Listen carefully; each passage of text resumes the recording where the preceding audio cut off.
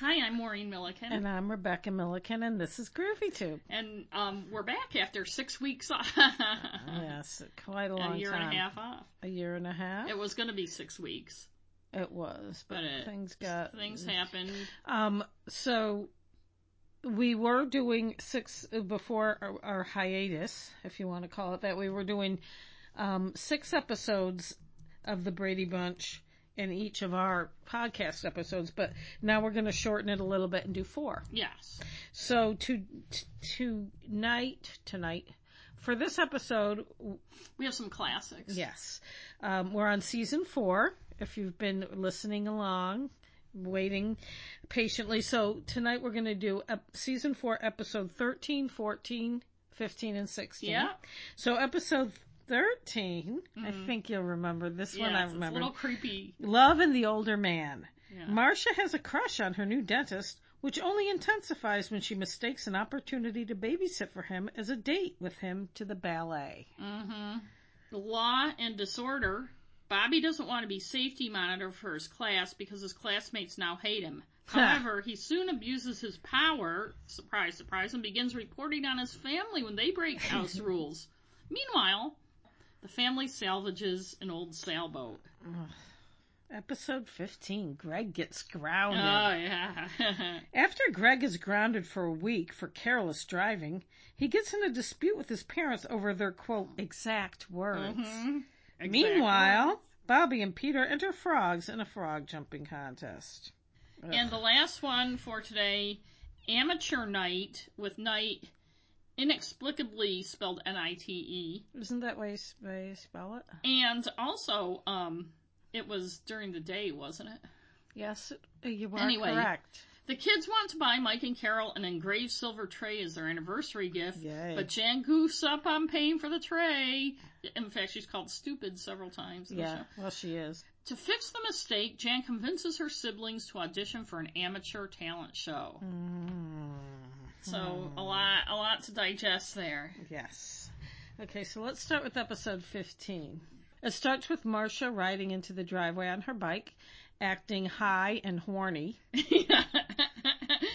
And actually, we've seen Marcia in the state before. And the outdoor grill is on display again. We hadn't seen that for a while. But anyway, she's dancing around in the yard. She drifts into the kitchen where Alice and Carol are making meatloaf, which I love meatloaf. Marcia comes in she's acting really goofy. Carol asks her if she's in pain. She's like, no, and she acts really out of it. And Alice says she wants what the doctor gave Marcia. Yeah. And Carol asks her how the dentist appointment went with Dr. Gordon. Marcia says, oh, he's in Europe. He's on vacation. She saw Dr. Vogel. Dr. Stanley Vogel. Dr. Stanley Vogel. And he is far out. Alice and Carol are intrigued. Yes, they are. And Marcia's really excited because on Thursday she gets to go back for her filling. And I have to say that was a really quick schedule for a filling after but cleaning. it was the 70s. Yeah. Maybe Alice and Carol think it's funny. They're amused. Yeah. So now the next scene is the girls' room. Marcia is in the mirror, which the Brady kids like to look in the mirror a lot. They do. She's looking at her teeth in the mirror. And Cindy makes some stupid comment, which I don't remember what exactly she said, but it was stupid. Because Cindy, as usual, is acting like she's like 5. Yeah. When at this point she's at least 10. Right. Jan is reading an article in Teen Romance magazine, I think. Yeah. About being an old maid at 19. Yeah. And Marcia's like, why do you even read that shit? You know what it reminded me of, though? When Mom used to get, I think it was Ladies' Home Journal. Yes. When we were kids and they had that column, Can This Marriage Be Saved? I think that was Red Book, but I might be wrong. Well, one of those. Can This Marriage Be Saved? I used to love reading that when I was a kid. I think it's still there. It's still in there. And then she's reading an article that says you should marry an older man. Someone 10 to 12 years older. They're more stable and more tender. And I think they're probably more controlling. Although that didn't say it in the article. I don't know. There's, young guys can be controlling too. I think it goes with the assumption that the woman needs to be dominated, like the man has to be the dominating. And the woman has to be taken care of. Right. Marcia's gears are churning when Jan's reading. At first she thinks it's such a stupid magazine, but once Jan says what she wants to hear. Yeah. And Jan says, Dr. Vogel would be perfect for you, Marcia. Marcia laments that to him, she's just a mouthful of teeth. Mm-hmm. Mike is home from work. So it must be like 2 o'clock. Yeah. 2 or 3 o'clock. We say that like every episode. I know. He's wearing these groovy white bell bottoms. He's looking really groovy. Carol tells him that Miss Miller, who sounded really sexy, called for him, and he's like, ooh. Yeah. And it turns out he has a dental appointment the next day. Yeah. And Carol says that Dr. Vogel is a dreamboat, according to Marcia. And Mike's like, ooh, I'll have to check him out. Or he doesn't say check him out. He doesn't. But, it's kind of ironic given... Oh, that, yeah. That Bob Reed is gay. That maybe he and Dr. Vogel would have made a better couple than Dr. Vogel. And the next scene is at the dentist. Mike and Dr. Vogel are having this, man-to-man bro type conversation. And Mike tells Dr. Vogel that Marcia really likes him. And, that annoyed me a little. Like, Mike kind of just outing Marcia's crush to Dr. Vogel like that. Dr. Vogel says she's a sharp, nice young lady. And he asked if she ever babysits, and Mike's like, sure. And he said, well, I need a babysitter for Friday. And Mike says, Marcia might be able to do it. Yeah. And by the way, Dr. Stanley Vogel is played by an actor named Don Reed, R-E-I-D, so no, not like Bob Reed. No, R-E-I-D. But I looked him up on IMDb, and he did not have a stellar career. I know. All his credentials were mostly in the 70s, where he was on one episode of things like Cannon and Policewoman. He did a lot of guest appearances. There was one thing he was on 2 episodes, Dynasty, and his last credit is 1989, when he was on one episode of General Hospital. I know, I saw that he was on General Hospital. One episode. So maybe he found something better to do with his life. He's cute, though. He was all right. I don't know. He was kind of too he was good 70s looking for me. Guy. Yeah. The next scene is in the yard. And this is the subplot of this one. Pete and Bobby are working on a go-kart. Greg shows up and he's commenting. Greg's wearing a t-shirt with flowers around the center, middle of it. And he has several t-shirts like this. Those were very popular in the 70s. I think we had some ourselves. And then Marcia comes into the yard, and Greg says he wants to know if she wants to go bowling with Eddie Bryan on Friday night. And she's like, I guess so. And Greg's like, what do you mean you guess so? Like I guess she should be grateful that this Eddie Bryan guy wants to go out with her. And Marcia's like, well, he's kind of immature. So as we can see, that this is a recurring theme with Marcia about immaturity. And thinking she's so mature. Yes. Now we're in the family room. Alice is vacuuming. Looking for change. Because she gets paid shit. Yeah. And Carol comes in and Mike comes home. And Carol says, how's Dr. Vogel? And Mike says he thinks he's dreamy. Mm-hmm. And he tells Carol that Dr. Vogel wants Marcia to babysit. And Carol says, she's in her room. Why don't you go ask her? Because they're always in their room. I know. So all the girls are studying. Mike comes in and he asks Marcia. The way he words this is it's very weird. It's like... I blame everything that happens after this on Mike. I do too. And I remember watching this when I was little and being very uncomfortable about Marcia jumping to a conclusion, even though I don't know why it would surprise me. Because, Mike asks her, Mike says Dr. Vogel wants to know if she's free Friday night. Yes. And she says that, first he says, are you busy Friday night? And she says, well, I have a date. And Mike's like, okay, then it's not important. And Marcia's like, well, what are you talking about? And Mike says, Dr. Vogel wanted to know if you were free, but never mind. And then he leaves, and Marcia and Jan and Cindy all jump to the wrong conclusion that Dr. Vogel was asking Mike. Which is a little weird. If Marcia could go out and how he was being gallant and old-fashioned. To ask the father. Permission. And of course, Mike would pimp for his, how old is Marcia? 14, 15? No, she's like 16 or 17. Oh, okay, she's of age then. Okay. So now we're back to the driveway and they're working on the stupid go-kart again, which won't start because Peter forgot gas. Marcia comes out and she's dressed up in this cute light blue outfit, mini skirt outfit with the sweater. But she's going to the dentist in it. And she rides her bicycle in this nice outfit, which I thought was interesting. She doesn't care. She just gets on the bicycle in her miniskirt. the boys comment on how dressed up she is, and she calls them children. Of course. And Peter says, la-di-da, which I still say sometimes. Yeah, me too. And now, at Dr. Vogel's office, Marcia is acting really weird. She tells him Friday is fine. First of all, she's acting really weird and, like, fake, but he doesn't seem to notice. He's oblivious. Yes. Acting like she did, like, her first day of high school. And then he's just making small talk, and he tells her he has tickets to the ballet. Mm-hmm. And this is the one, I also remember this scene, and I was like, what's going to happen? It made me very uncomfortable. And Marcia, of course, I love the ballet. And he doesn't, like, pick up on it because he's a fucking moron. Well, he's a guy, and he's not really paying attention. Well, he assumes that she thinks she's babysitting. Right. So when Marcia gets back from the dentist, Carol's doing needlepoint again, mm-hmm. and Marcia stops to talk to her. Nobody ever reads a book in this fucking house. Sometimes Except Carol's for reading. Jan was when she had to read for that test. Sometimes Carol is reading a magazine. Yeah, that's true. So Marcia stops to talk to Carol, and they talk about Friday night. And Marcia's like, well, do you think it's okay? And Carol's like, oh, yes, I think it'll be a good experience, which is also weird. Like, because she babysits all the time. And also, can no one say the word babysitting? In any of these conversations, can nobody say the word babysit? And so Marcia... I know that they need it for the plot. Marcia is like, wow. Yeah. So she goes upstairs. Marcia tells the girls, oh yeah, Dr. Vogel asked me out to the ballet. And Jan asks, well, is it okay with Mom and Dad?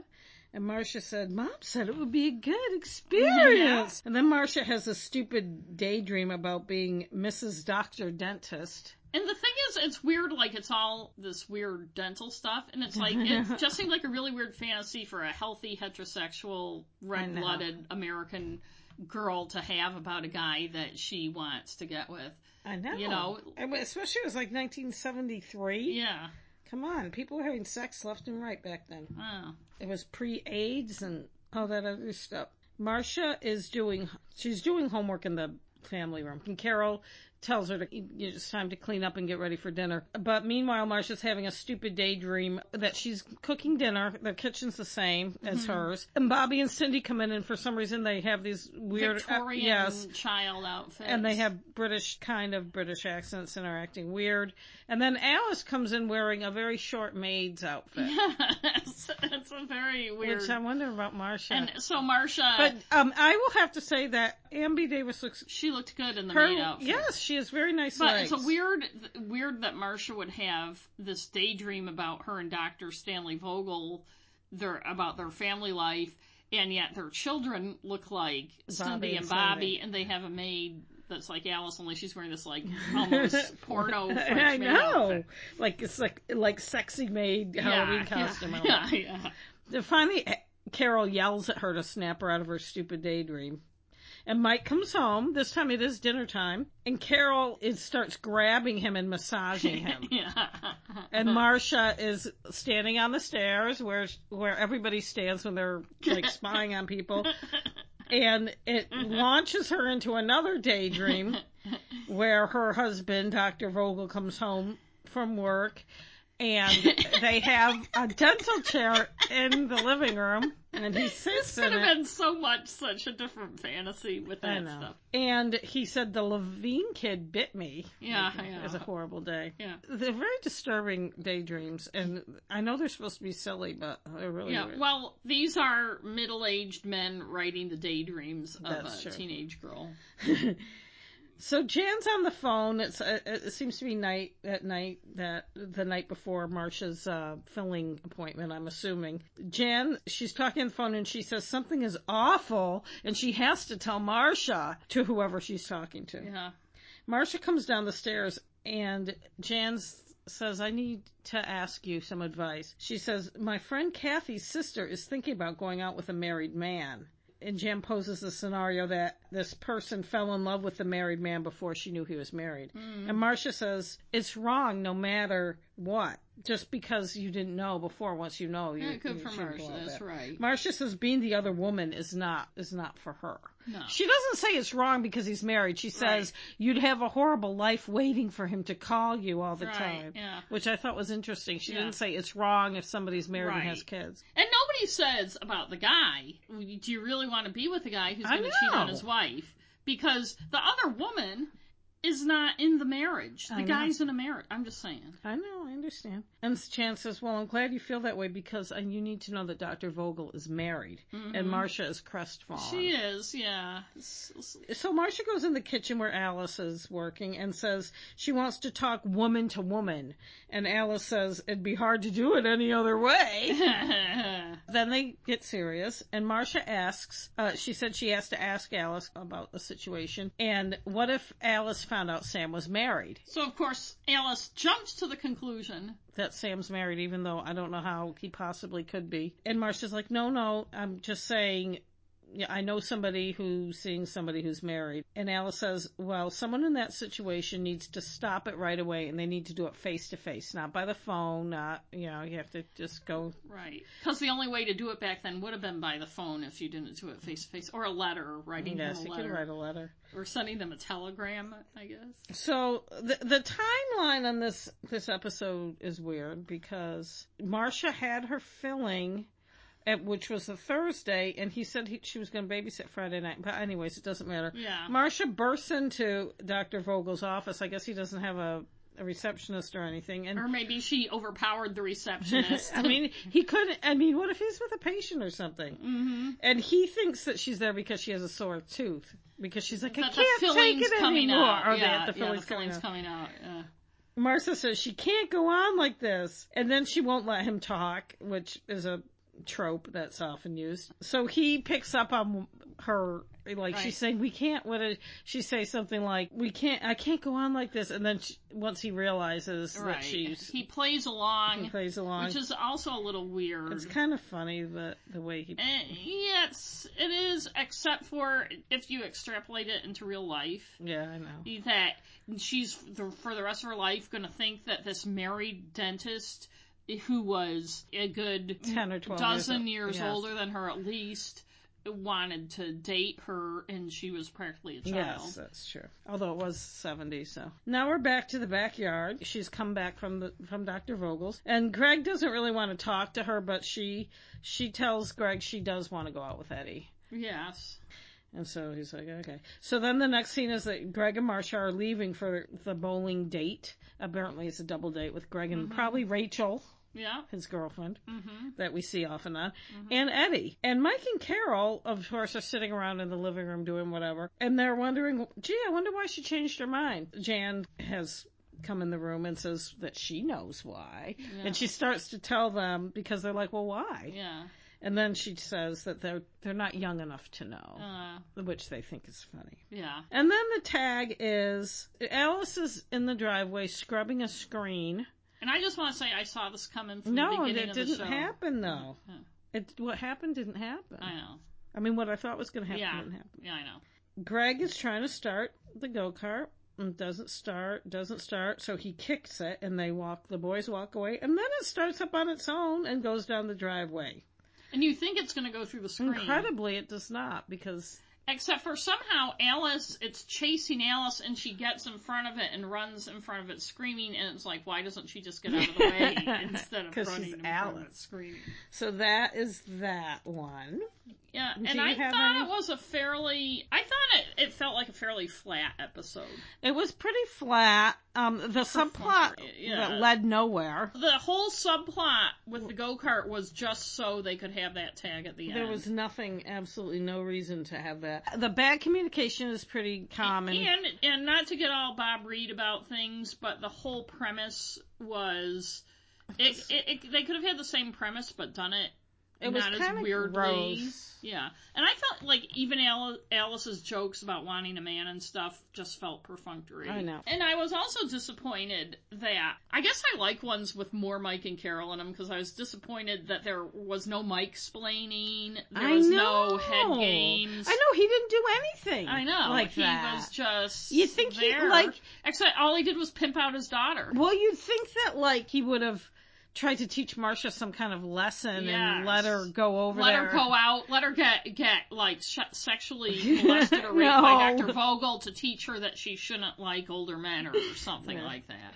So anyway, but I do remember that one very well, and I just remember, even when you're like 7 or 8 watching it, you know that she's jumping to a conclusion, right, and it makes you very uncomfortable. Yes, I never liked that. Those kind of plots where someone has a crush like that and they're going to be embarrassed. Yes, which they ended up not being. They ended it with her not really being embarrassed because he played along. Right, but that's always made me uncomfortable, even since I was a little kid. And just think of how that whole thing would have played out differently in the Me Too world. It would have been a whole different show. So now we're on episode 14, Law and Disorder. And I just want to say, for you younger listeners, that the phrase Law and Order has been around for a long, long time. It predates what may be your favorite long-running TV show. They're too young to like that. Law and Order. That show's been on for like 50 years. Don't people watch it, though? Yeah, but old people watch it. I think young people do, too, because they think it's cool or whatever.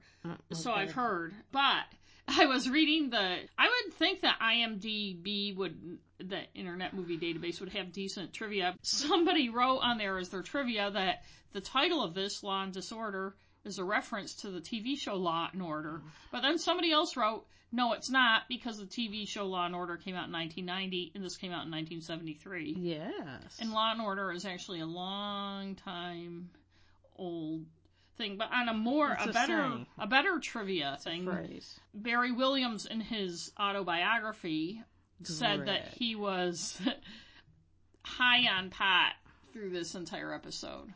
And I wish I had known that before I watched it.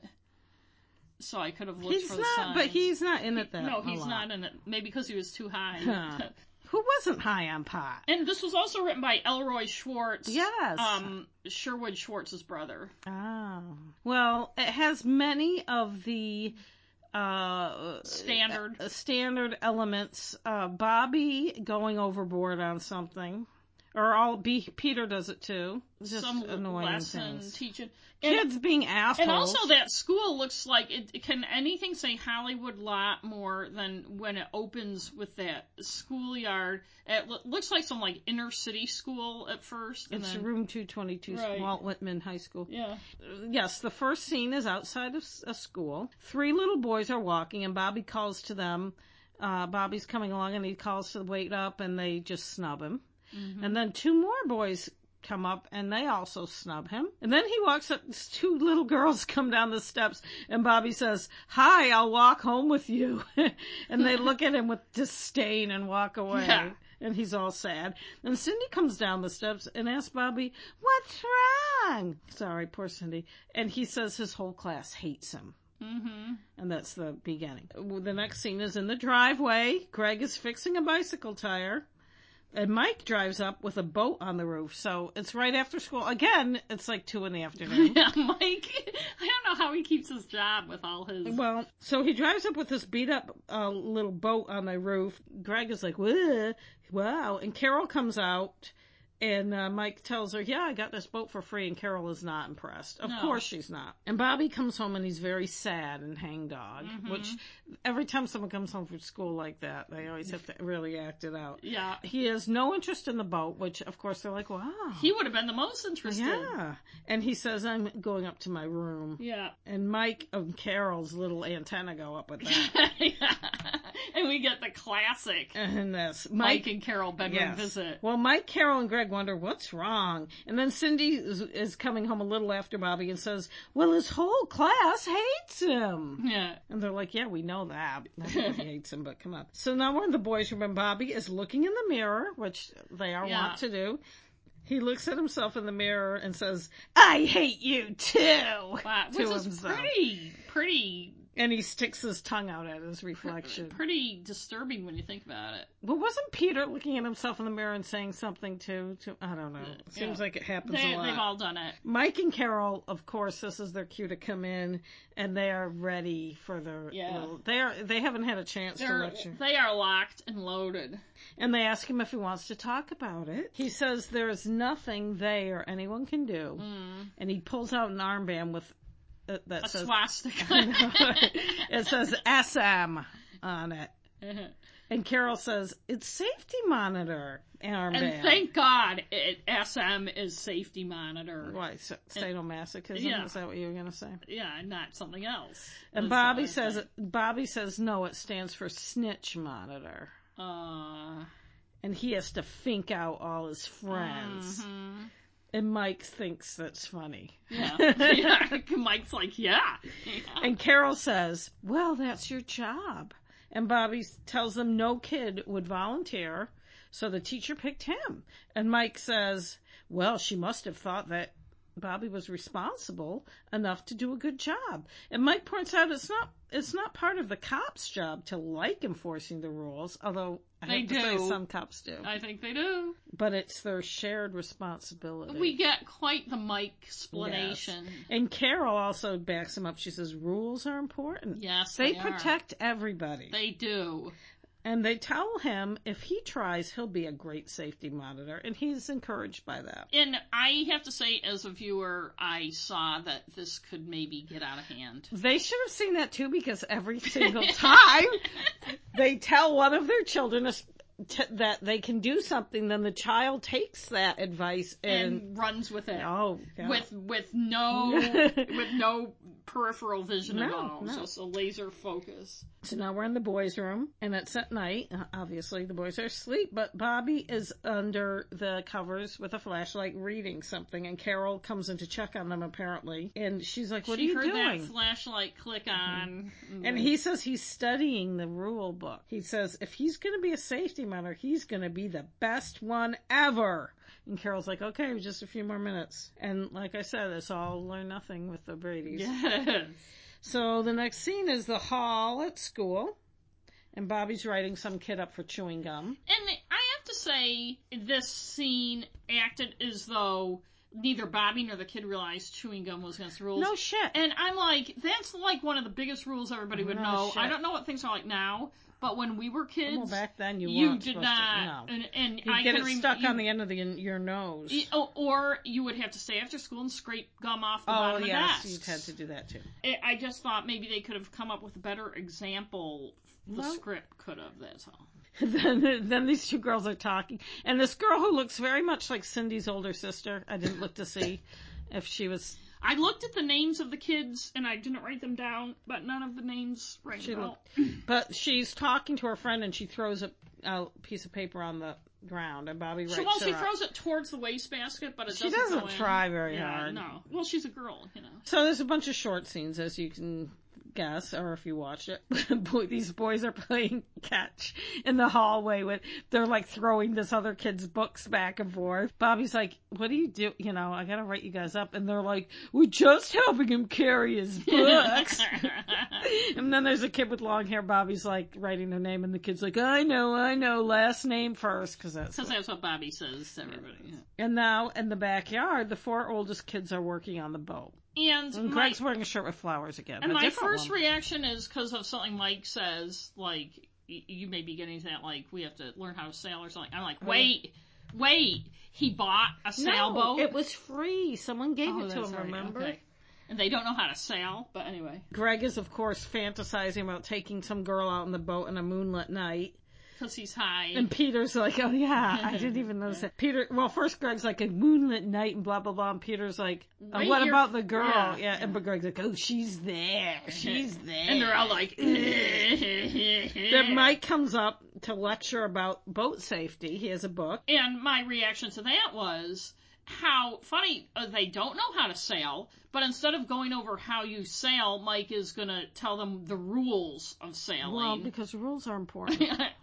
Not how to do it, but what the rules are. Cindy is acting like a fucking idiot, as usual. She comes home. She tells him Bobby is tied up at school, he's still taking names. You think the kids would just be like, fuck you, the bell ring. Yeah. And Mike is a little bit concerned by this, that Bobby's getting pretty into it. Back at school, Bobby is getting a drink of water. So this must be like the next day at school. Cindy and 2 of her friends run by him, and he writes them up. But to Cindy's dismay, she doesn't think, oh, it's okay, he's my brother. I don't know why she would think. I know. Like, well, she is pretty dumb. Yeah. The two other girls are giggling when Bobby's writing them up. They obviously don't give a shit. Yeah. But it's like, really, you get detention probably. Yeah. I don't know. Maybe. I think it's a little bizarre of the school to depend on the law enforcement of a child to determine whether people get detention or not. There's many things disturbing about the school they go to. So they're in the kitchen. Bobby is sitting at the table. Alice brings Bobby a napkin. He's eating cookies and milk. It's after school. Cindy comes in. She stalks into the kitchen. Yeah. She opens the refrigerator and takes something out and she puts it on Bobby's plate, and it's a slice of cheese. And he's like, what's that cheese for? And she said, for you. All rats eat cheese. And she stalks out. Alice comes over and asks, so what the fuck is going on? And Bobby says he had to report her. She was running in the halls. And Alice says, so that's why she had to stay after school. And Bobby says, well, if you break a rule, you have to get punished. Mm-hmm. In the family room, Cindy is complaining to Carol about Bobby. And Carol says, well, it's his job. The same rules apply to everyone. Mm-hmm. And Cindy doesn't see why. She's a sister. Yeah. And Carol says, well, if Bobby was a cop and I ran a red light, then I'd expect him to give me a ticket. And Cindy says if it was her son, she'd give him a spanking if he gave her a ticket. And Bobby comes in and Cindy leaves and Carol shakes her head. Kids. And then Carol says, gee, I wonder if he would give me a ticket. Like, she really would wish him not to. Yes. You know damn well he wouldn't give his own fucking mother a ticket. He wouldn't. And Bobby says to Carol, she was complaining about me, wasn't she? And I bet you took her side. Carol tells him no, that she told Cindy that Bobby was just doing his duty. Bobby's glad that she understands. And Bobby says, it's a lot of responsibility being a lawman. And after he leaves, Carol wonders to herself if he would ever give her a ticket. Yeah. Now we're in the girls' room. Jan is reading in bed, and Bobby comes in and says he saw Alice. Oh, she's got those little curlers in her side curls, too. Yeah. Bobby comes in and says he saw Alice setting the table, and it was Jan's turn. It's like, Alice always seems to be doing work, and yet they all seem to have these chores to do too. So it's like, what is Alice's job? They're trying to teach him responsibility. Okay, whatever. He says, we aren't supposed to foist our chores on. Well, he says they aren't supposed to foist their chores onto Alice. They can't just go around breaking the rules. We never find out exactly why, but apparently she's reading for school or something. We find out later why. Oh, that's right, we do. She doesn't really make much of an attempt to explain it to Bobby. Maybe she feels like she doesn't have to. Jan's like, hey, this is home, not school. Right. And Bobby says, a rule is a rule. And Jan is going to be on the report. He turns into mom and dad at the end of the week. And I just did not see that coming. So I guess tattling is okay. Yes, it is if you're not Cindy. In fact, I bring that up later in another episode today, too. So, as you know, tattling is only bad if Cindy's doing it. Poor Cindy. Jan is like, hey, I have a good reason. And Bobby's like, tough shit. I gotta get my report out. Nighttime in the boys' room. Greg is tiptoeing in like a fuchsia leathery jacket. Yes, looking very furtive and Bobby shines a flashlight in his face. Yeah. And says that Greg is 25 minutes late and it will be on his report. Now we're in the backyard. And the boat has these really cool designs on it. Yeah, which and I really Greg and like. Marcia are painting over it. Yes. Marcia says she and Jan goofed painting it like that. And Greg says, you're lucky you're not on Bobby's report. And Marcia says she is on it for borrowing a bracelet from Carol without asking. She calls Bobby a stinker. Mm-hmm. In the kitchen, Bobby tells Alice. But I wondered at this point if we were going to see some payback coming. Mm-hmm. Yeah. Well, it's happened before. In the kitchen, Bobby tells Alice she put cans and spray bottles in the trash when they are supposed to be separated. Alice is like, so? Fuck you. Bobby says he has to put her on his report. Alice is like, what the fuck? And then she accidentally starts up the blender with no top, causing orange stuff to go everywhere. Yeah. And then we're in the backyard again. Mike is putting letters on the boat. The SS Brady.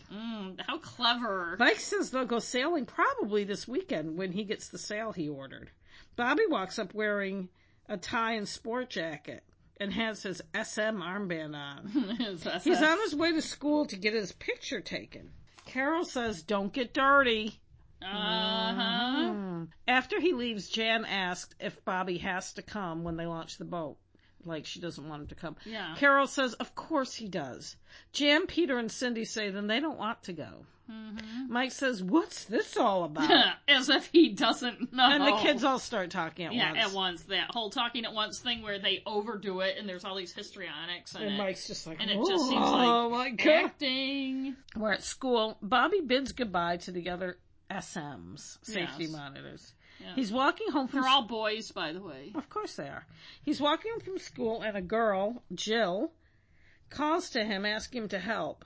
Her cat is stuck in an abandoned house, a crack house. Bobby says there are no trespassing signs, though. And Jill is distraught. Please, you've got to get Pandora out for me.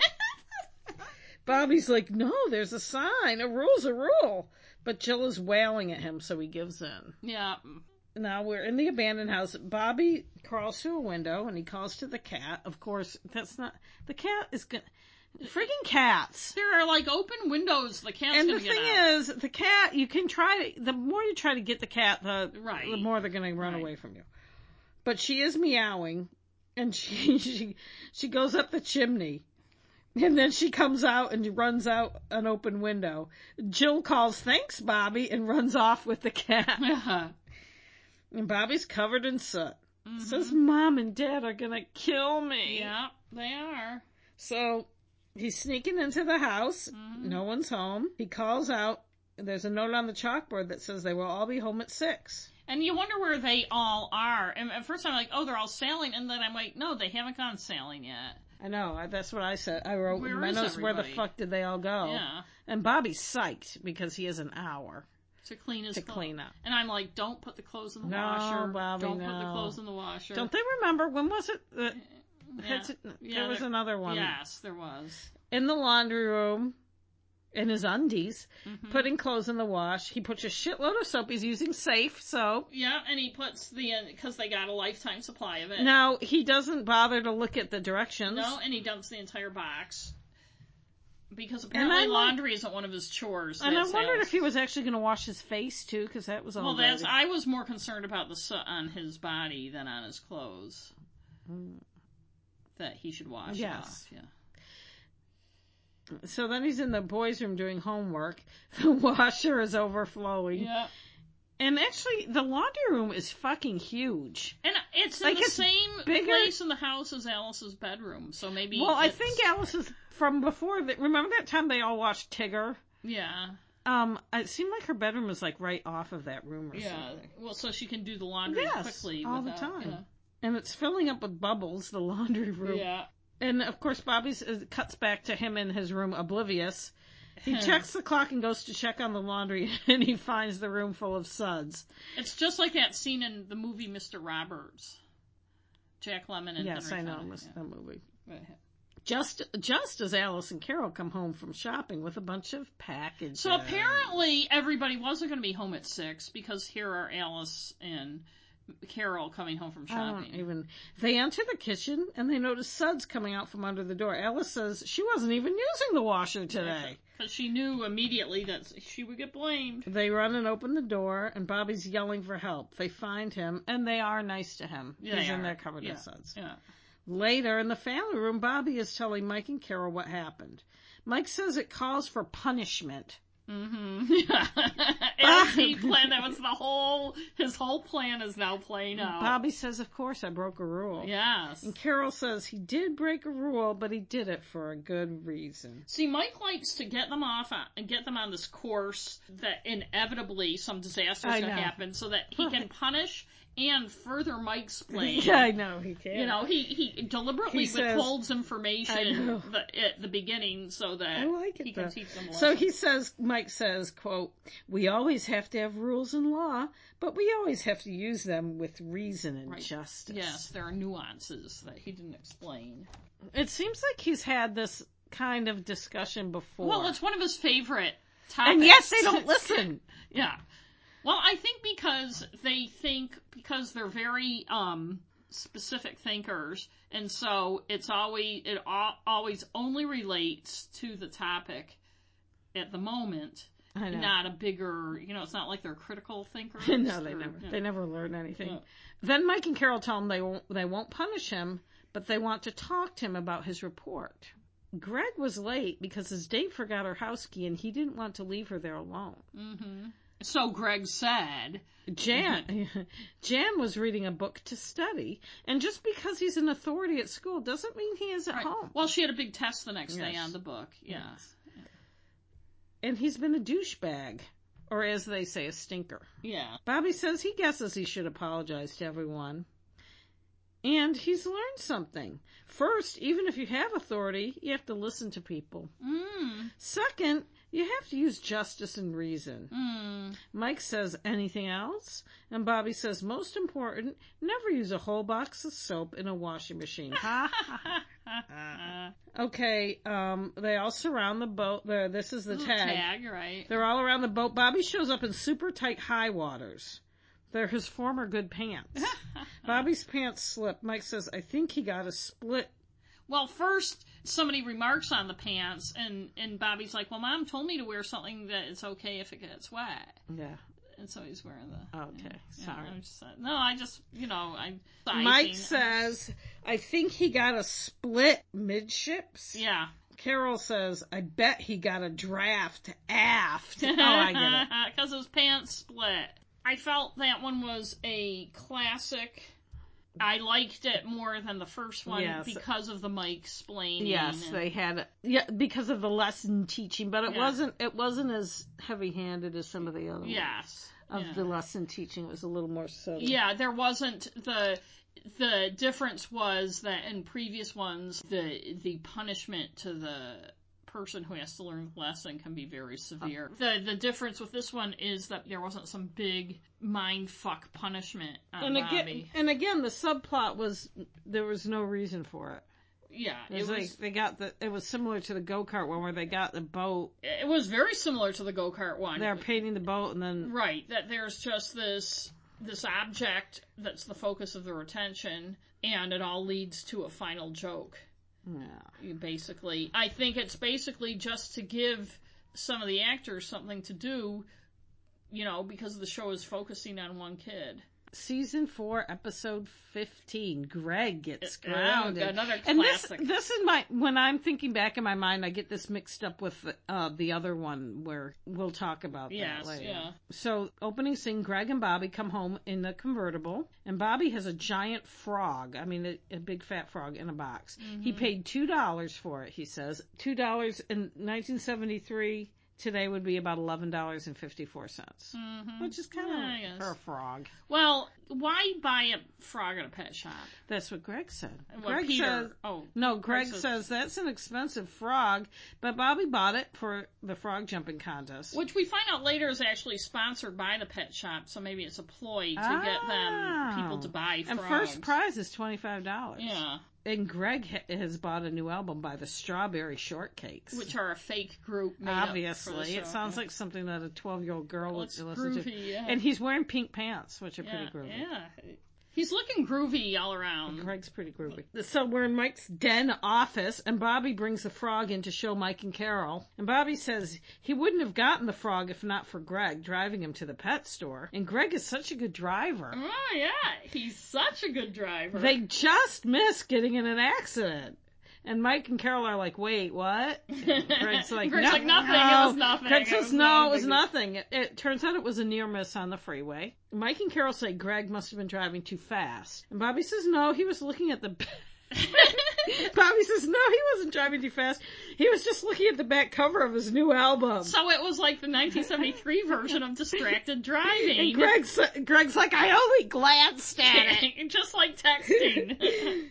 And Mike and Carol are pissed. Oh, they're bullshit. And Bobby kind of sneaks out of the room. Yeah, and kind of looks back at Greg like, So they take away Greg's driving privileges for a week. Greg starts bitching about it, and Mike's like, okay, what does he say? It's better than 2 weeks. And then Greg keeps bitching, and Mike's like, you want to go for a third week? And Greg's all pissy, and he stalks out. And then Carol and Mike are all, like righteous about it. And I'm wondering why Bobby didn't get in trouble for snitching. Because he's not Cindy. Right, exactly. So the next scene is we're in the driveway. Bobby is trying to get the frog to jump. And Peter comes up and asks, what are you doing? And Bobby tells him about, he bought the frog. And Peter's like, why did you buy it? There's tons of frogs in the pond. And Bobby says, well, it's a special frog. And then Greg comes up and says, thanks for opening your big mouth. And he tells Peter what happened. And Bobby's like, I was just telling Mom and Dad what a great driver you are. And Greg says, how old are you? And Bobby says, 11. So then we get a clue. Yeah. And Greg says, amazing. Someone can get so stupid in such a short time. And then he walks off. And I want to say, too, I'm concerned throughout this show about the welfare of the frogs. Yes. In fact, my town has a frog jumping contest. Yeah. On the 4th of July, and the kids, it's right by the mill stream, there's like 2 lakes connected, and the kids, they encourage the kids to catch them and then let them go after the contest. The contest was actually shut down a few years ago because of concerns about frog welfare. Well, the poor frogs. And then it is, and in this show, they're particularly manhandled. We'll talk about them. Yeah. And Bobby tells Peter, wait till I win the contest. And Peter doesn't know anything about the contest. And then he will think I'm so stupid. But Peter doesn't know anything about the contest. And Bobby tells him about the prize, a $25 prize. So $25 in 1973 is about the same as $144. Wow. I'd take it. Yeah, for a frog jump. Yeah. Peter's like, wow. And Peter's like, can anyone enter? And Bobby's like, it's just for frogs. And Peter's like, I'm going down to Brooks Pond and get a frog. Right. And Bobby says, good luck with a plain old frog. It's not a thoroughbred like Spunker. And then the frog makes a croaking noise. Of course, Spunker hasn't shown any spunk at all. In fact, it's a kind of indictment of pet store pets. Now we see Greg on the phone to his friend Scott. He struck out, he tells Scott. He wrote now this is kids aren't gonna understand this until we explain it. Yeah. But I suspect a lot of our listeners are our age. Yeah. So Greg tells Scott that he rode his bike to the music store, but the rock concert tickets are sold out there. Mm-hmm. The only place he can go get tickets now is to go down, all the way down to the stadium. Mm-hmm. And that's how you used to be able to get them. Either music store would sell them, or at the stadium box office, or then it was a big deal when we were like Ticketron or Ticketmaster. Yeah, in fact, Ticketron and Ticketmaster. In fact, at Sears used to have a Ticketron booth. Right. We used to go to Sears and get tickets. It reminded me, and Greg's bumming because he has no way to get the tickets, and it reminded me of the summer of 1978 when I was working. I was an intern at the newspaper in Brunswick, the Bath Brunswick Times Record. I was in high school. It was between my junior and senior year in high school, and I was staying with my cousin Adele, who worked at the naval base that was there at the time. And anyway, Springsteen was playing at the Augusta Civic Center, and I couldn't get anyone to either go to the Civic Center or go to Sears to get the tickets. And I don't know when the show was and why I wouldn't have been able to do it on the weekend. Maybe the show was that weekend, and it was back when Springsteen was in concert, you could still get tickets. Another time, he was playing, I think it was in Providence, and this was after Ticketron came out, and I was living in Manchester, New Hampshire, and there was this massive snowstorm. I was living with Mom and Dad in Hudson, which was like half an hour south of Manchester, and Nikki and I went, our youngest sister, at 3 a.m. to get in line, and we were 4th in line, and then Ticketron or Ticketmaster, whichever it was, had paid 100 kids to go get in line, and somehow they weren't there when we got there, sitting in this hallway. We went there during this blizzard. They showed up at like 6 a.m. The tickets were going to go on sale at 9, and were allowed in front of us. Oh, that's annoying. It sucked. Because back then you had to go buy the tickets, but once Ticketron and Ticketmaster started, which was after Greg Brady, people all over the region would be buying them too. So it wasn't like back in 78 when if he was at the Augusta Civic Center, you were either going to get him at Sears or the Civic. It was, when you think about it, boy, the internet changed everything, didn't it? Not always in a good way. No, I mean, you had to work harder for stuff back then. So, millennials think they have it hard now, but, you had to work hard for stuff back then. I'm sorry. Don't put down millennials since they listen to podcasts. Are they listening to this one? I don't know. Okay. Greg tells Scott that, he's not allowed to use the car, but he really has to get tickets because he promised Rachel he'd take her to the rock concert. Right, and they never say who the concert is. Well, it could be one of those things where it's a bunch of bands. And he hangs up and calls another friend, which we don't hear that conversation. Because we go to Peter, who's on the patio with a frog, and Jan and Cindy come out of the house in the sliding door that has no glass or screen in it. Peter's petting the frog, and they ask if is that Bobby's frog, and he says no, he got it at Brooks Pond, and its name is Frog, which is better than dog. Good old Peter. And Cindy says you should call him Croaker, and Peter says yes, good old Croaker. He tries to make the girls hold the frog because he has to go get some leaves for it, and they're like, ew, it's gross. Yeah, they squeal. So he puts his baseball cap on the frog, and the frog's jumping. Well, after the girls do that, I just want to say he goes, and I saw this coming, he goes, girls. Yeah. Just those girls. Yeah. He puts his cap on the frog to keep it from jumping away, and he's going to pick some fake leaves. And of course, as he's picking the leaves, he sees Alice. He sees Alice come out with the laundry because apparently she hangs it outside. And even though there doesn't seem to be a laundry line, yeah, that's true. But anyway. Of course, Alice she's seeing things because the hat keeps hopping, and then she finally takes the hat off, and it's the frog, and she screams, and Peter thinks it's funny. And I felt like that sequence went on way too long. Way, way too long. They needed to fill some time. Yeah. Then we see Greg pacing outside the den, and he's peeking in the little window things, and Mike comes out, and Greg wants to look at Dad's plans, and he's kissing up to Mike. Very obviously. Mike just looks at him and he's like, no way. Right. Mike says there are no exceptions because Greg wants to use the car just to drive there and back. Tickets because he's got no way to get the tickets. But why can't Mike drive him down there or something? Because Mike wants to punish him. I know. And my feeling too is this is L.A., right? Or a suburb of L.A. Yes. Isn't there public transportation? They have very poor public. I mean, they did have it, but I know it's problematic. They have buses and shit. They do, but they're a pain. I guess I don't know. People from L.A. let us know. I know they do. Yes, they do have. I've been there and taken public transport. But you'd think he could talk like his mom or somebody or something. Or something. Yeah, drive him there, or have Marcia go get him. She doesn't have her license yet. Remember, that's coming up. Oh yeah, you're right. Sorry. I think. So Mike's like, no, there's no exceptions, blah, blah, blah. And Greg's disappointed. He looks in his address book and he dials a phone and he's talking to George. And it sounds like George is willing to help him out, but George is sick. Right.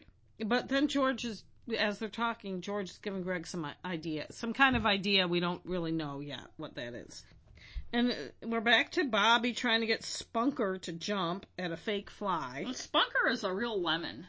I'll tell you, Spunker hasn't fucking moved since Bobby brought him home. Well, can you blame him? No, I feel bad for him. He wants to be back in the stream, although he's a pet shop. Yes, he's a pet shop frog. Yeah, he's a pet shop frog. I didn't know they sold frogs at pet shops. Although I have seen lizards and stuff. Well, maybe in L.A. they do. Probably so you can feed them to your boa constrictor or whatever.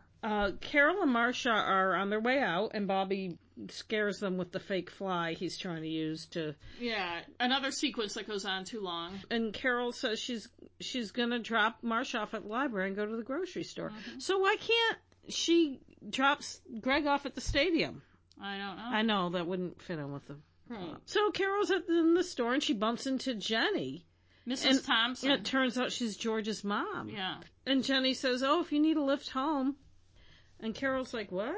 No, there's nothing wrong with my car. Carol's like, what are you talking about? And Jenny's like, oh, I assumed when Greg came by to borrow George's car that yours was in the shop. And also, the one thing I thought was funny was Jenny... Mrs. Thompson, T.O.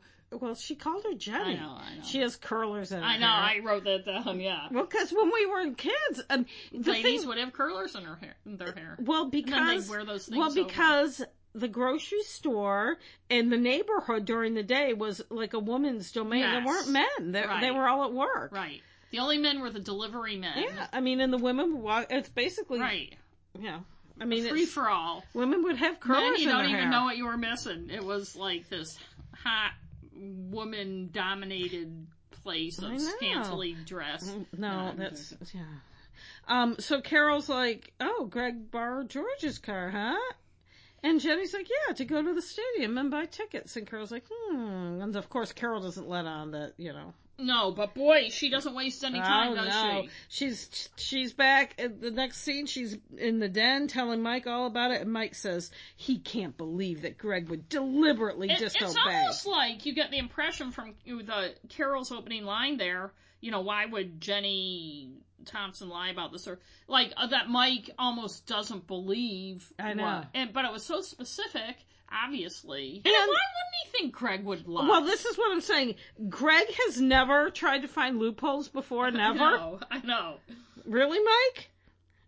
Greg comes in and says Jan said they wanted to see him. But I just want to say too, but Mike, like many control freaks, is constantly stunned by the fact that people would not do exactly what he wanted defy them to. him. Yeah. And he's wearing a third flowery t-shirt. He's got lots of them. A lot of them.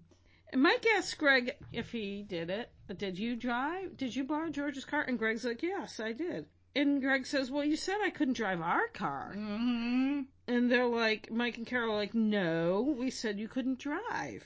And Greg is like, no.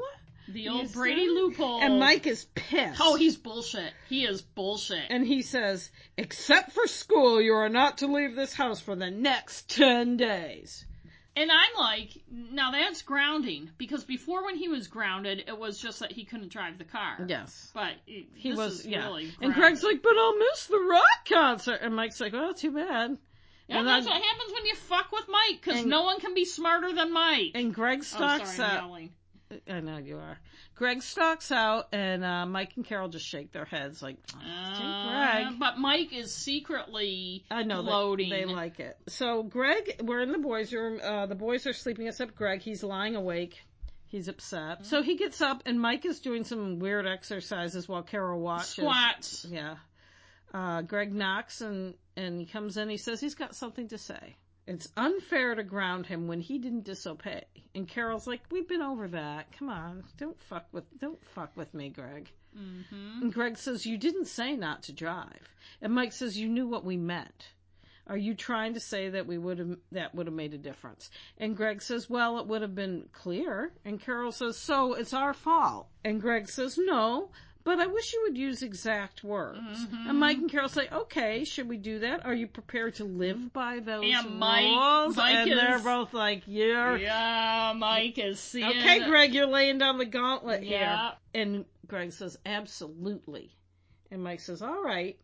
We think you knew what we meant, but fine. And Greg's like, so I'm not grounded? Mike's like, no, but you still have 4 days to go for the original. And Greg's like, good, I can go to the rock And Greg's like, okay, and he's happy he won't miss the concert.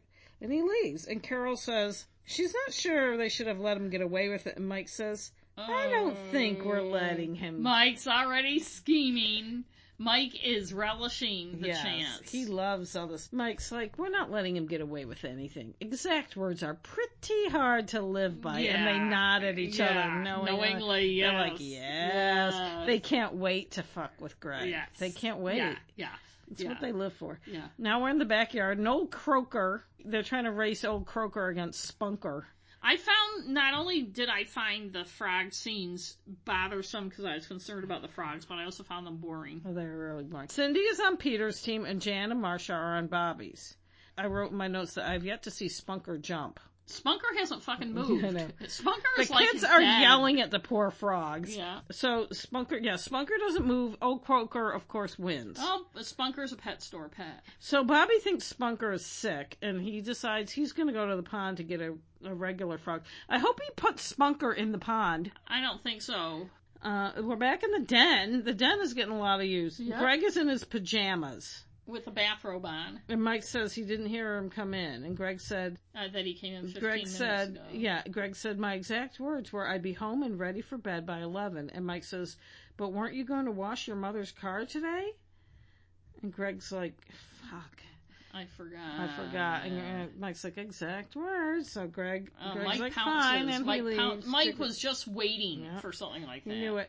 So they show Greg in the driveway in his robe and pajamas washing the car. Of course, he sprays himself in the face. With the hose, yeah. Carol's in the bedroom and Greg comes in. He washed her car. Carol says, wait, you switched chores with Marcia this week, right? And Greg's like, yeah. And Carol says, well, Marcia was supposed to do something tonight. Dishes. And Greg's like, fucking A. And she's like, you still have 15 minutes left of the night. Mm-hmm. And then he sprays himself. Doing the dishes. And I'm like, again, what does Alice do? And so the dinner dishes have been sitting there. Maybe it's her day off, midnight. Okay. Okay. Oh, you're one to talk about dishes sitting around. Now we're back with the frogs. There's a hell of a lot of time spent on these fucking frogs. Peter and Bobby have a box full of frogs. Mm-hmm. That are jumping around. And Bobby's looking for Herman, the best jumper in all these frogs. Yes. And the poor frogs are all in the box together, like, being like, what the fuck is going on? Peter says, put them all in a line, and the one who jumps the furthest is Herman. And then, of course, the frogs start jumping everywhere, and Peter and Bobby are laughing. Yeah, it's kind of cute. Now Greg is on the phone with Rachel, who is played by... Hope Sherwood. Hope Schwartz. But she doesn't have the name Schwartz. They use Sherwood as her last name, but she's the daughter of Sherwood. Right, Sherwood Schwartz's daughter and Lloyd Schwartz's sister. And she's not a great actor. No, she's not that bad, but whatever. And Greg is wearing that striped shirt. He hasn't worn it for a while. This is her third appearance, by the way. And Greg's saying it's going to be a great concert. And then Bobby and Peter come in. And Greg's like, I'll pick you up at 7. Yes. And Bobby and Peter come in and say, hey, the frog jumping contest starts at 8. And you promised to take us. And Greg's like, that's before I knew about the concert. Can you give us a ride there at 7? And also, why can't you drop him off? Also, what frog jumping contest is at 8 o'clock at night? No shit. Yeah. And also, I just want to say, at the beginning of the episode, when Bobby asked Greg if he would drive him to the contest when they were walking into the house, and Greg's like, oh yeah, sure, I'll drive you. I knew something was going to happen. Oh, that's right. I forgot about that. Yeah. And Greg's like, too bad. I'm taking Rachel to the concert. I guess he forgot all about the exact words. Yeah. And then we're in Mike and Carol's room with the boys, and Mike says, did you say you would take them? And Greg's like, yeah, but that was before the concert. And Carol says, well, did you put any conditions on it? And both Mike and Carol are like having cream in their jeans over They're this. They're really showing him. And Bobby's like, no. And Greg says, that's what I meant. And Carol says, well, exact words. And Greg says, what am I supposed to tell Rachel? And Peter says that there's a big frog jumping contest. So Greg's on the phone with Rachel and can't bring her to the concert, but Rachel is understanding. She probably couldn't care less. Right. She just wanted to be with him. She says maybe they can go to a movie after the frog jumping contest. And this is where when they're in the movies, where I got it mixed up with the one with Bobby. Right. And they even reference that one. Yes, they do. So we see Greg dropping off the boys in the driveway. He's in a rush to get to Rachel. He tears out. In fact, I was afraid he was going to get in an accident or something. He's got to get to that driveway. They're going to the drive-in. Yeah. Woo! And guess what? Peter's frog came in 35th. Bobby's was 48th. There were lots of contestants apparently in this. Apparently, yeah. And Greg left the frogs. They're still in the car. Bobby and Peter are like, Greg left so fast they didn't get the frogs out of the car. Now we're at the drive-in. Greg's bringing a shitload of food for him and Rachel. Pizza, popcorn, sodas. And the frogs are in the back. Trying to get out of the big box. The poor frogs. You'd think they would have heard the frogs before now, but you know. No, well, they would have been making a hell of a lot of noise since it was night out. Rachel was just looking forward to being with Greg. Yeah.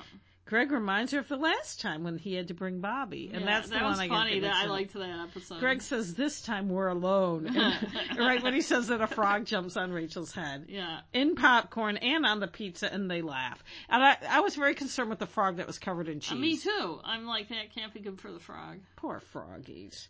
Everybody thought it was funny, and though. then they're like laughing. Yeah. Well, luckily Rachel is a good sport because Greg's a pain in the ass. That's the end. And then there's a tag of Mike and Carol in bed.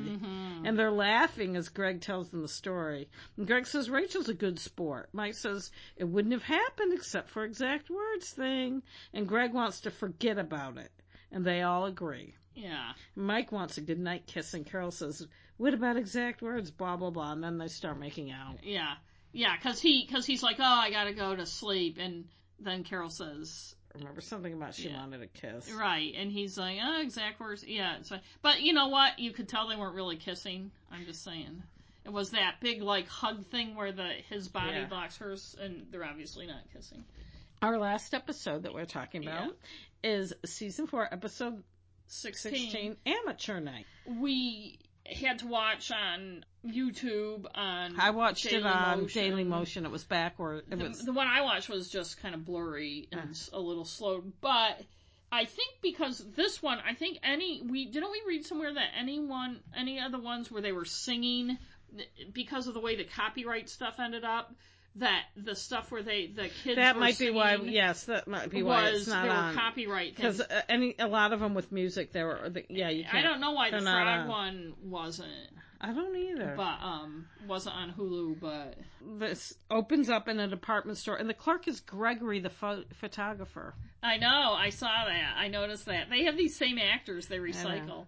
And by the way, I want to say too, as we get into this, poor Jan. Everyone that features her, it's her with some neurotic issue. Oh, by the way, the opening scene I read is the building they show is the, I guess, famous May Company department store in LA. It was I think it was an Art Nouveau. Oh, interesting. It was just not a library. Probably not there anymore. Yeah. So Jan's picking up a silver platter that they ordered as a gift for Mike and Carol's anniversary. And I'm thinking, why didn't we do that for Mom and Dad's anniversary? Yeah, I'm sure they Our parents' 60th anniversary was a couple days ago. Exciting. She has gotten an engraving on it, and Gregory's like, Jan's like, I already paid for it. Duh. And Gregory's like, no. And by Gregory, we're talking about the store clerk. Oh, sorry. Yeah. Oh, that's right. The photographer, his name is not Gregory. No, in this he's Alfred, but I'm calling him Gregory right now because I don't know his name. Jan's like, I already paid for it, and he's like, you didn't pay for the engraving, which was 85 cents a letter. So she goes in her wallet to get some change out, and she says, there you go, 85 cents. And he said, no, it's 85 cents a letter. You owe $56.23, which is about $314. Yes, that's a lot of money. Which is a lot. And she's like, I thought it was 85 cents. Which is, like, how stupid can you be? I know people keep I guess I wasn't paying attention. Yeah. And he's like, yeah, I guess you weren't. And I realized that Gregory was the photographer. Alfred. Yeah. Can I just call him Gregory for now? Okay, the audience does not know he's Alfred. He hasn't said his name. Okay. Gregory is always around on their anniversary because the photographer... Oh, that's right! That was their anniversary, That's right. Jan is like, what am I going to do? The anniversary is a week away. The clerk is like... Jan. Oh, well. Now, it seems like you would pay at least half in advance for engraving or something like that. You That's normally custom. would. It just seems like... And then it's not like he can do anything with it now. Well, and he even says that, because she's like, well, can at least... Oh, maybe you're going to say that. No, but... She says, well, can you at least hold it, and we'll try to get the money together. And he's like, well, it's not like I can do anything with it anyway, unless somebody else has an anniversary named Carol and Mike, and they have 6 kids, and he goes through all their names and shit. So now we're in the girls' room, and Marcia says, Jan, how could you be so stupid? And one thing I like about this show is it's before the modern thing of you can't call people names. Calling. Yeah. And it turns out the engraving was Jan's idea. She wanted to surprise everyone. Which I'm glad she brought up, because I was thinking beforehand, didn't they discuss this? Didn't they discuss the cost? Didn't they? But apparently. And Marcia's like, where are we going to get the money? And they think maybe Alice has it. Mm-hmm. Yeah, Alice, who they pay to work for them, they're going to try to friggin' borrow money from her. So they go downstairs, and Alice is on the phone to Kay. Remember her friend Kay? Yeah. She's describing a soap opera, which apparently, we'll talk about this later, but it seems like the soap opera's on, like, even on weekends. Mm-hmm. She's describing the soap opera because Kay's picture tube on her TV, which they don't make them that way anymore, but the picture tube didn't work, so. Yeah. So the girls overhear Alice ask Kay to borrow money for her insurance. So you think the Bradys would pay for insurance? Right. Well, she said, Alice said, I had to buy the Mr. and Mrs. Brady an anniversary present, and then my insurance premium came due, and I don't get paid for 2 weeks. And so I'm like, God, what, does she get paid once a month? But I don't think, like, when you're an employee like that, they pay your insurance. No, they don't. You would have your own insurance. But this is also 1973, so I don't even know what insurance is. But I'm thinking, yeah, how often do they fucking pay her? But also, what bills does she have besides insurance? I mean, she lives there. Well, maybe she buys stuff for herself. She doesn't have a car. I know. She doesn't have any house expenses. She wears a eats. Uniform all the time. I know. She probably eats their food unless they make her buy her own food. She has a little fridge in her. But even that, you know. But anyway, so Marcia and Jan are over. They hear that she has no money, so they're like, oh, let's get out of here before she asks us to borrow money. It's like, fuck you, bitches. Entitled little And shits. So now Mike's on the phone to Mr. Phillips. Mr. Phillips wants him to do something. He has to appear before the planning commission. Mike and Carol apparently were planning on going away for their anniversary, and then now they can't, thanks to Mr. Phillips, that fucker. See, I think because Mike said it's Thursday night, he has to go before the planning commission, they could still go for the weekend. I know. And just not go Thursday night. No shit, but whatever. It's the courthouse. Yes, it's for the courthouse. The courthouse design, so it's very important. Bobby and Cindy come in, and Mike jokes that Carol is his secretary. Yeah. Yeah, he says, well, they want to talk to him, and he says, well, I hope you don't mind if my secretary stays, and Bobby and Cindy ask, what should someone do if they need money fast? And Mike says it depends how much. $1 million, 1,000, 25 cents? And Cindy says somewhere in between. And Carol offers them an advance on their allowance, and they say it's not for them, and Mike says, well, most people go to the bank. That's why they have loan departments. Yeah, I felt like his description of getting a loan was deliberately obtuse. He knew they were asking for themselves, and yet he makes it sound like you can just go to the bank and get a loan. Yeah, they'll learn. Fucking with the kids. Whatever. So they're at the bank. Mr. Goodbody, who's the loan officer, he's a very strange man. Yes, he giggles a lot. He giggles. I don't know what he's got going on. And also, he's talking to somebody on the phone about their personal financial right in front stuff of the kids. while Bobby and Cindy are sitting right there. I know. He's lending somebody $100,000. Mr. Goodbody is discussing loan terms very loudly with Mrs. Whitfield on the phone in front of Bobby and Cindy. Right. She's going to borrow $100,000 at 8% interest. Then they tell him the story, and he says that someone needs to sign for the loan. Bobby's like, well, Cindy has the best handwriting, and he's like, well, you need collateral. And Cindy's looking a little smug. I liked it because she wasn't looking her stupid, cute self. She kind of had this smug look on her face, like, yeah, he says they're really too young for a loan, but he gives them each a bank with a dime in it, which I thought was nice of him. Yeah, one of those coin banks where you can put the coins in. And they were kind of pissy. They weren't as... They were polite about it, but they should have realized he was helping them out there. Then in the family room is the next scene. Jan asks, they're all having a meeting. And she's taking a fucking beating from those guys. Jan just continues to take a beating. I know. She asked Greg if he collected any debts from his friends, and no. Marcia tried to sell her watch. For $10. But it was too expensive for the girl who wanted to buy it. Peter wants to know what Jan was doing. What have you been doing, bitch? Jan said she signed them up for the amateur show on KBEX, and that they have every Saturday morning. She was pressing all of them on what they had done because she wanted to do the big reveal of her. And the prize is $100, which in today's money would be about $570. Greg's like, what act?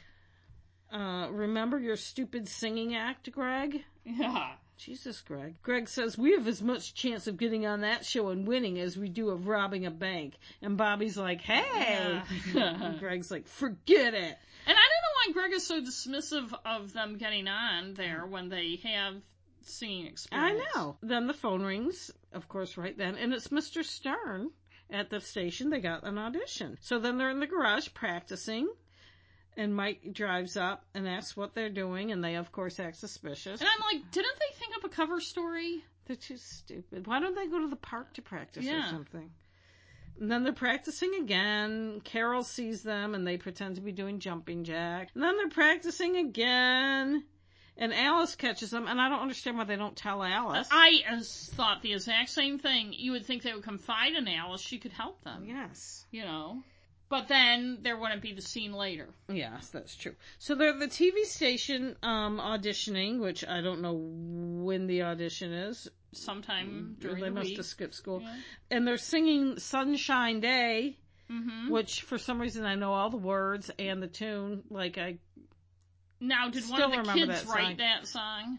I have no idea who. It's not a song that anybody has ever sung before them. No. So one of the music people from the show wrote it. Yeah. But I don't know where it came from.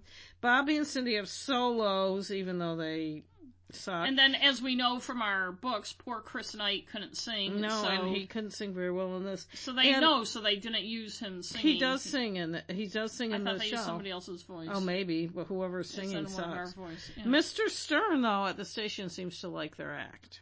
Yeah, I wrote Peter's lip syncing, yeah. Mm-hmm. And why does it fade, like, at the end, but they're, like... Because they're supposed to be don't live you remember singing. Watching, like, American Bandstand and all that stuff? It always did, because they were lip syncing. I know, but they're not supposed to be. I know.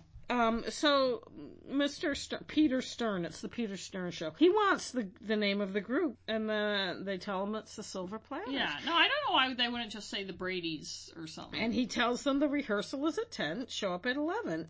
He wants to know what their costumes are. He says the rehearsal is at 10, show up at 11. Show at 11.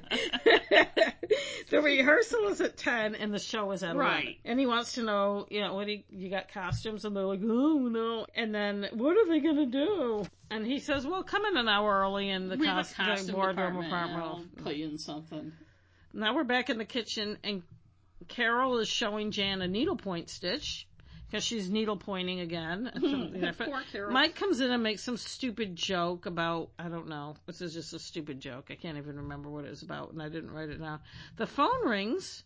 It's Gregory, the photographer, but it's Alfred Bailey. Yeah. Mike thinks it's a boy with a changing voice.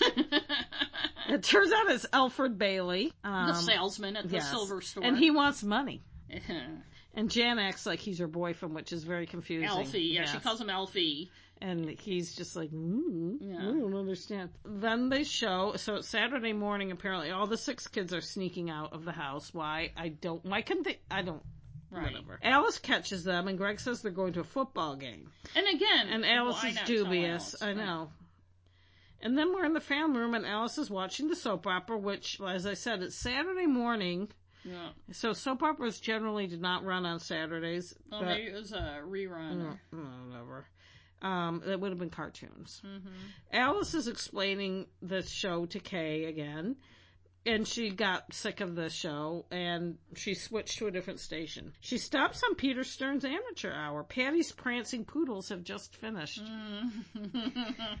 Alice's eyes bug out when the kids come on. She calls to Mike and Carol, who are just sitting around the house, apparently. Inexplicably, the kids are singing a different song. They didn't sing Sunshine Day. Thank you. Like, why? Okay, they auditioned with one song, but then now they sing a totally, like, when did they have time to do all the choreography and rehearsing and everything for 2 songs? Although the theme of the song is a little similar. It's a makeshift Model TA. Ooh, but they're talking about the sun being out and it being a nice day. Yeah, you listened to it better than I did. But yeah, because I know the song. Why are they doing a completely different song? I don't know, but I think they kind of suck at it, but whatever. Mike and Carol and Alice are very excited. Yes.